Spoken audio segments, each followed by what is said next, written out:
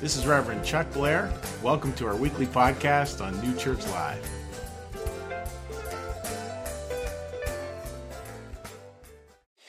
Great to have all you here today, and we're looking at a Church of Mercy, and it's been a fun series to kind of put together and to talk about and discuss and look at what exactly that means. Now, what we've done is we've looked at it in three parts.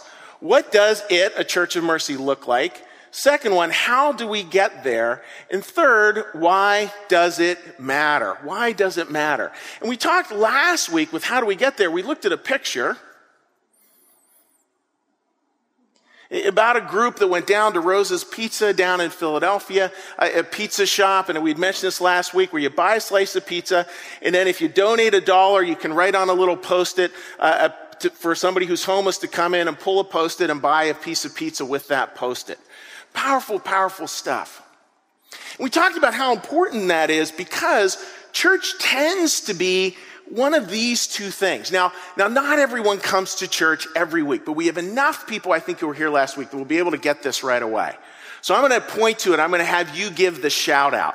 Church can either be a vending machine or a security camera. You know, we can look at church a lot of the time as being one of those two things, which actually gets us off of our game, gets us away from what church can actually look like, what a Church of Mercy can be. If we're all caught up just in what just plain feels good to us with no worry about the outside world, a vending machine, that will hurt us, as well as if we just see it as a security camera, that the church is all about us judging other people. That will also be problematic. So we have to kind of find this third way. Now, what I want to do is I want to share a video with you now from Shane Claiborne, and you'll see Shane talking about these two poles. Now Shane Claiborne is a Christian new monastic down in the Kensington section of Philadelphia. He actually has spoken with us on this stage. He's one of the leading Christian speakers in the country. And he offers a really, really good description of these two different ways of looking at church, as well as for that need for a third. So let's take a look at what Shane Claiborne has to say. To the church in North America and all the saints and sinners therein. My plea to the North American church is simple. November 2008. Church. Dear sisters and brothers in North America,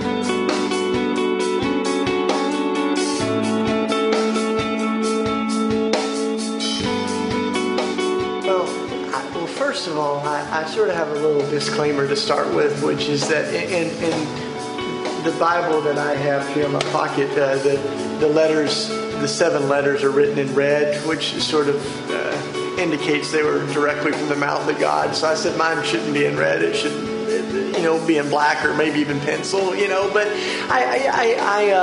I did try to step back and listen and sort of read the signs of the times a little bit. Many of us were raised in a legalistic, don't do this, don't do that Christianity that has left a bad aftertaste in our mouths. Our instinct is to run the other way and create communities that are safe, tolerant, and inclusive, and utterly undisciplined. This murky liberalism can lead to a sloppy spirituality. We must remember that disciple shares the same root as discipline. Church is at its best when it is in danger of non-existence, because then we come back to God again. And I think that we're best when we are a peculiar contrast to the dominant culture rather than branding the dominant culture. Beware of the obsession with cultural relevancy. Certainly our faith must address the deep hungers of our age. We must read the Bible in one hand and the newspaper in the other. But to be relevant in the world does not mean that we are to be conformists. We must be relevant non-conformists. It's just as important to be peculiar as it is to be relevant.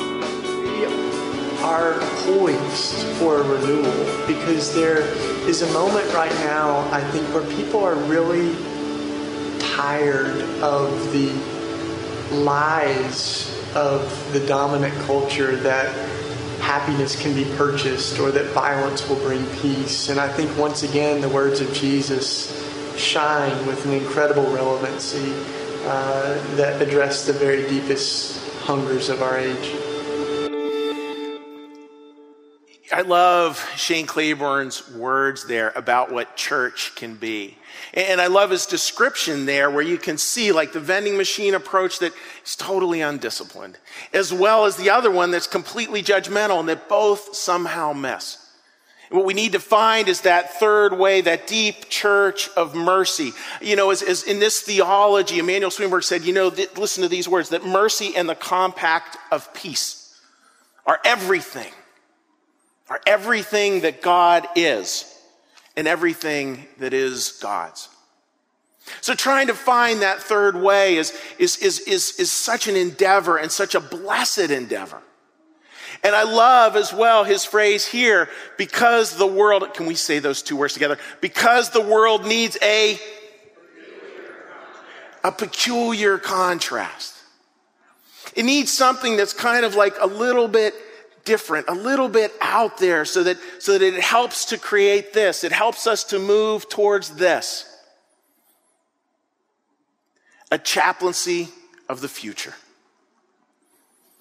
Where I was thinking like becoming a midwife to the future.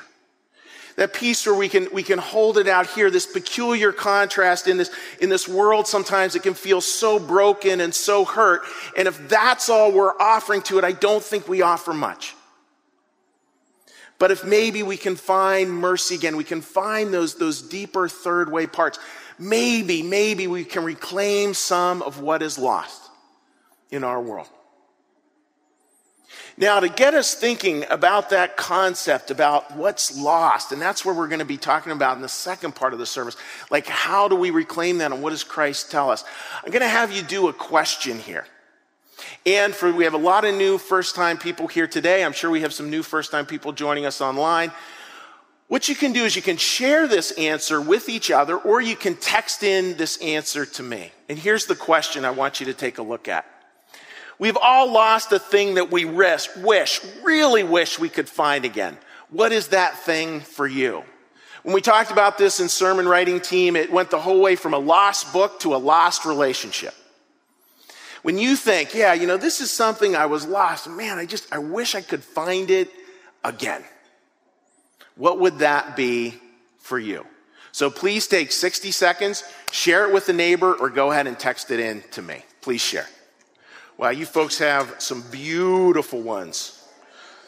Beautiful ones. My uncle, my old stuffed animal, simple joy. Always having, this is such a good one. Always having an optimistic outlook at life. No negative first, only positive. Her mom's St. Christopher's medal. My uncle, my old stuffed animal, simple joy. My two aunts who passed away last year. A great relationship. Playfulness. Not being judgmental.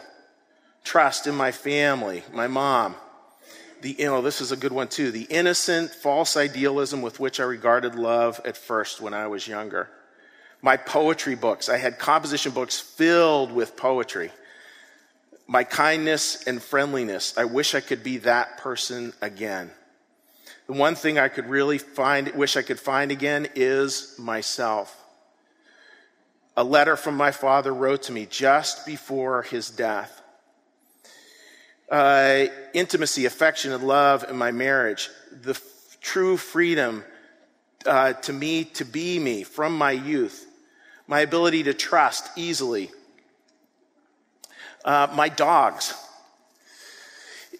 These are good, folks. And a high school ring. Having coffee on Sunday morning with a very special friend. I know who that friend is.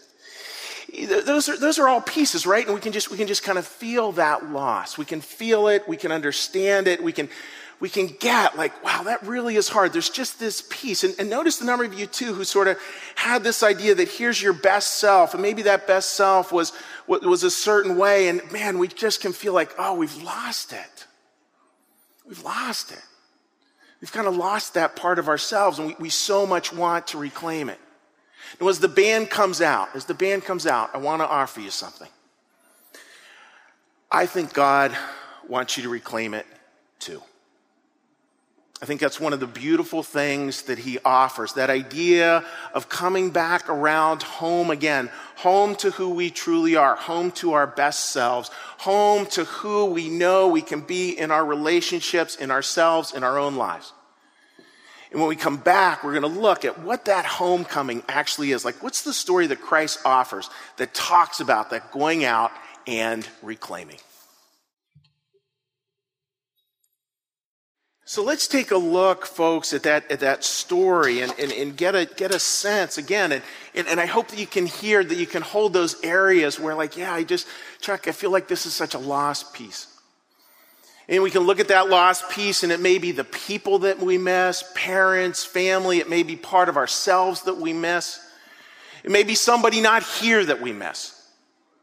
And how is it that Christ talks about that, talks about reaching out and attracting those parts, serving those pieces of us? And it's a story actually about sheep. Now, I want to set the context for the story. I'm going to start reading it here for a second. So Christ was out publicly talking. You know, he was giving a little talk. And here he is talking, and he's talking to his disciples are in there. Those were the 12 people who followed him, as well as some other folks. Think of that as me and think of that as you. And then over here on the side, there were these clergy called the Pharisees. Now, the Pharisees were really, really in love with this view of religion. The security camera view. If they had security cameras back then, these guys would have used them. So they're looking at what Christ is saying here to these disciples, and they offer a commentary on it. And then I want you to listen to how Christ answers. So they're kind of whispering among themselves about, look at this group that he's hanging out with. Christ obviously is overhearing them, and he starts a beautiful story. So I'm going to read that story for you. This is out of the Gospel of Luke.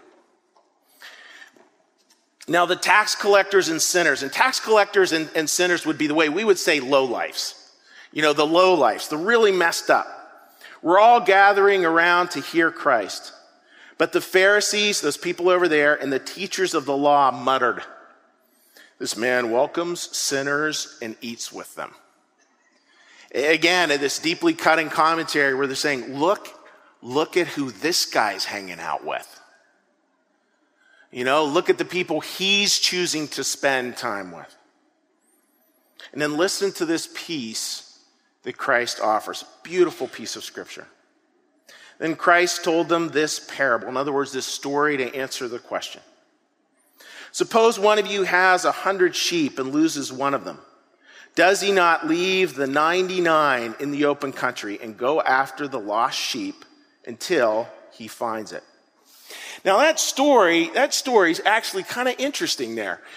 Jesus told them, suppose one of you has 100 sheep and loses one. Doesn't he leave the 99? I don't even say that O word there. Doesn't he leave the 99 in the open country, and go after the lost sheep until he finds it? So he offers this. Now, again, in the way we live today, this story kind of sounds saccharine sweet, and it sounds sort of almost like a Hallmark card, but there's so much meaning here that we totally miss. Now, as many of you know, first-time attenders wouldn't know this, I grew up in a weird kind of thing where the family business was both a family farm and a nursing home, and I'm not going to bore you with how those two things came together. But I can remember animals out in the field. Like we had cattle, we had a couple of horses as well. So when I read this, like with animals and the idea of that open country, to me it brings up a number of questions. And these are the questions it starts to bring up. Take a look at these questions. If we go back one to the picture. If you look at the picture, this is a picture of 100 sheep. Okay? So think of this is open country. This is Christ saying, okay, so it's like you have 100 sheep and you're missing one. Now, automatically, there should be some pretty big questions coming up in your mind that are beyond the Hallmark card, kind of, isn't this a beautiful story? He's clearly trying to say something in an exaggerated sense here, because these are the questions. First off, how would you ever know one was lost? Do you get that? you don't, if you're out in the open country, you're not going 1 sheep, 2 sheep. You do that to sleep, right? 1 sheep, 2 sheep. You're not able to do that. Plus, what are these sheep doing? They're moving. It's a moving target. There's no way you could possibly count them. And then the second question, would you care? You know, if I have like 100 sheep and I'm trying to move them through and someone says, hey, wait a minute, one might be missing, my care meter doesn't spike at that moment. It's like, I got 99 things to worry about and you're asking me to worry about that? You gotta be kidding me. And then this last question, would you really leave 99 sheep in the open field just to find the one? Now imagine this. We have some teachers in the audience. Imagine you take 100 students to New York City, right? And you're the only teacher. I don't know why you would ever choose that, but maybe you are a strange teacher and you do that. Would you leave 99 kids in the middle of New York City and say, stay here, I'm finding the one I can't find? I would be like, what do I do, right? We'd be totally paralyzed by those kind of decisions. It's clear here that Christ is talking about something in an extreme to try to give us a sense of what this answer might actually be. I don't think these people were agrarian. They would have read this and they would have gone, well, who wouldn't do that? And they'd all be going like, I wouldn't do that. Because I don't know that I could. I don't know I would know who was missing. I don't know even if I knew that I would really be able to find the concern for that one over my concern for the 99. And I don't know whether I'd leave the 99 to find the one. But that's him talking about God and how God sees us. How God sees that missing piece of you. The part that you so badly want back. That part that you just wish you could reclaim. That part that brings you to tears. That part that when you heard Rebecca sing, you knew exactly what it was. That's what he's out to talk about. Both very literally with people in our lives who may be that one, as well as parts of our lives that may be that one. And what is this story about? It's about these 4 different pieces. Can we say these really loud for our online audience watching from Seattle City? Hello to the Tenaries. Ready? First one is? Love. Second one is? Weird. Third one is? Mercy. Fourth one is? Never. Now, how many of us are memory challenged at times? So I made this really simple. Look at what it spells on the left. Lamb. You got it? So if you go back home, you can't remember anything, say, oh, we talked about lamb. Love, awareness, mercy, benevolence. That's what it's talking about here with God. That of course we can't be all those things. We can never do all those things.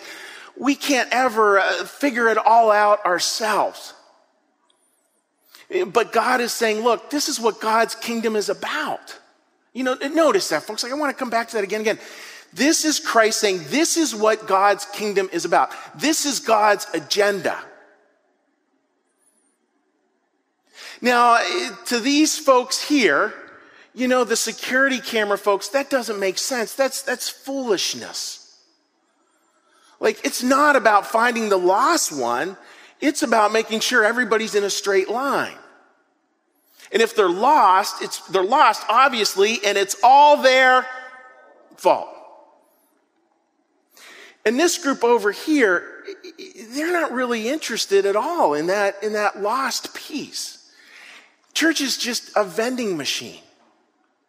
It's just about feeling good. There's no discipline to it. There's no work. There's very little in the way of movement. So, and then the story goes on. We're going to look at that second part here, but I want to sort of set it up for you this way. I can remember on occasion getting the call that, you know, that a cow had gotten out of the pasture.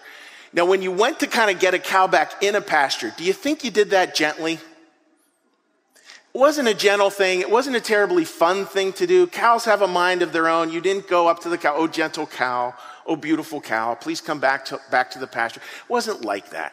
You know, it was like, get back. It was a herding thing. And I'm sure that's the way a lot of these people would have heard this story. You know, it would have been, well, that one that left, they're going to get it. Oh, yeah. they're going to get it. Or that part of you that you know that you feel is lost. Like, I don't know, somehow we can wrap guilt around that. You know, that feeling of this lost part of me, that it's somehow broken off. And in that breaking, there's this pain and this guilt and this wondering of will it ever return? And that's, you know, hold these words from Christ in that light of that broken piece that we worry will never return. Take a look at these words. And when he finds the sheep, please say the J word there, he joyfully puts it on, listen to this, folks, like you should I'm hoping some of you are getting teary over this, puts it on his shoulders and goes home. Think. Puts it on his shoulders and goes home. Then he calls his friends and neighbors together and says, rejoice with me. I found my lost sheep. That's beautiful. The gentleness there, folks. I mean, just imagine, you know, if we can picture Christ picking up those parts of our lives that feel so broken, that we feel so detached from, and those people who we feel might be just broken and detached from community. And here is Christ saying these very beautiful words, and the words come down to this: I get it. I get it. I'm working on it. I'm searching. I'm going out to find. See, notice when it says, and when he finds it, when he finds it, he joyfully puts it on his shoulder and goes home. It says when Christ finds it, when he finds it, when he finds it. There is no question that those parts will be found, and maybe in different ways, but that Christ is searching and that he's bringing them back, I think is something that's so important to just hold in our hearts. And that is what faith, maybe that is what faith is. And understanding that even in all this brokenness, that Christ is still out there searching for that one to bring him back home. So this brings up the question of why does it matter? Can we go to the next slide? Why does it matter? Why does it matter? Why worry about creating a church of mercy? Why do these things? Why create community and organization that tries to do this, tries to live maybe in a way this parable of the 99 and the 1? I want to give you a couple of answers. One is just you look at what Shane Claiborne said about being a peculiar contrast, an authentic alternative, a chaplaincy for the future. And I'm going to use the words of Gregory Boyle here. Why does it matter? Maybe first off, kinship. That idea of kinship, that idea that as we sit here with 99 and we know that there's this one, that our job is to take steps out to be with the demonized and the dispossessed so that the demonizing will stop. So that the demonizing will stop. And we can step into that place, and yes, it feels every bit as threatening as the 99 leaving for the one, but that's what Christ asks. For us to be in that loving spot. And then what we can find there is we can find a kinship that comes so easily. Those connections between people, that humanity that we all share, regardless of how lost people are in their lives. Give it enough time, and there's a humanity there that we attach to. As Gregory Boyle would say it, service is just the hallway. This kinship is the banquet. It's the party. I'm going to have you say what else it is. The H word that ends with om, it also is home. It also is home. And it can feel so easy, right, in our hurt and our disappointment around life to just think, nope, my job is just to gather the 99 closer and closer and closer and closer together. And there is a time for that. And there's also a time to step out onto the margins, actually stepping out into the suffering in search of kinship. And the last piece I would offer you about why it matters. And some of you know this because you've heard the famous fable about the starfish.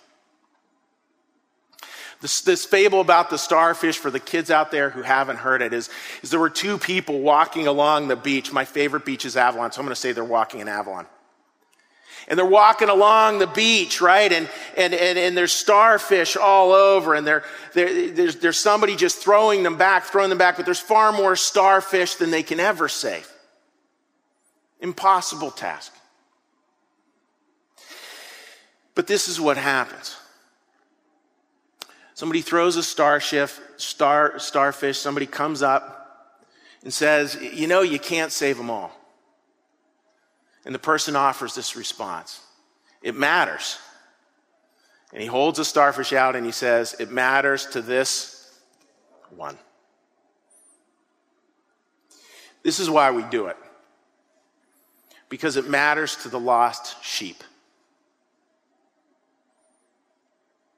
Because it matters to the lost sheep. It matters, yes, of course, to that lost part of you and that lost part of me that we all carry. It matters to that lost relationship that we're in that feels fractured and split apart and way out there and like we'll never get it back. It matters to the community that we can create too, a community that's very aware both of who is present and who is not present, and how do we reach out to those who are not present. How do we do that? We can create that kind of kinship. This is a beautiful story about the way that the world can work. This is Christ talking about the way the kingdom is supposed to function. And it's a beautiful thing. You feel like so much of what Christ is wanting to offer us here is this sense of what the world can be. This vision, this eye-opening bit that's very candid about a world that's broken. And very candid as well about a world that's blessed. And I'm going to use this quote here to transition us into the baptism part of our service. Because I think it speaks to what Christ is trying to create here. This is as Steve and Chrissy and I were talking about the baptism, Steve offered this quote. He said he'd taken a picture of it when we used here at New Church Live, and I want to start with this. If you want to build a ship, don't drum up people together to collect wood, and don't assign them tasks and work, but rather teach them to long for the endless immensity of the sea. I think that's what Christ is talking about here. That's what he's addressing, is to give us that idea of the immensity of the sea, this thing that we can grow into, create, become. And it's just so hard, folks, as a pastor, because like it's so tantalizing, and it's difficult to get words into, and it's difficult to explain, and it's difficult for me to reach in and touch your heart. But I hope maybe when we look at parables like this, we can start to get that that's exactly what Christ is doing. Exactly what Christ is up to. And that's a very good thing. Because in the end, a church of mercy matters. And it makes a difference. I'd ask you now to please join me in prayer. I'm going to offer a prayer, and then you'll have the opportunity to say the Lord's Prayer, a prayer of your heart, or just to have a moment of quiet reflection. Lord, thank you for bringing us here together today. And Lord, stir in our hearts as we close this series what a church of mercy looks like, feels like, is like. Allow us, Lord, to move beyond the simple dualism of seeing church as a security camera, seeing it as a vending machine, and instead, Lord, allow us to move into a church of mercy, a church, Lord, that understands the 99 and the 1, that understands taking care of ourselves and understands as well taking care of others. And Lord, be with the Finks. You've been such a blessing to this congregation, Lord. Allow that blessing to continue to leave its marks on this world, in this church, in the community. And final, Lord,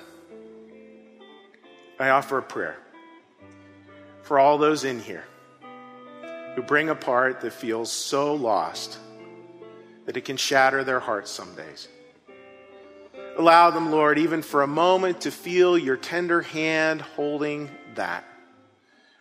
Your tender voice, Lord, calling them home, your tender reassurance that you are looking to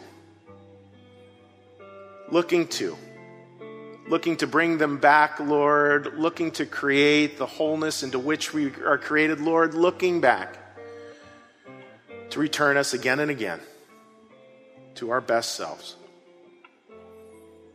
Thank you, Lord, for your great grace in that endeavor. Thank you for your presence here today. Be with us this week. Let us think this week, serving the one. In your name we pray. Amen.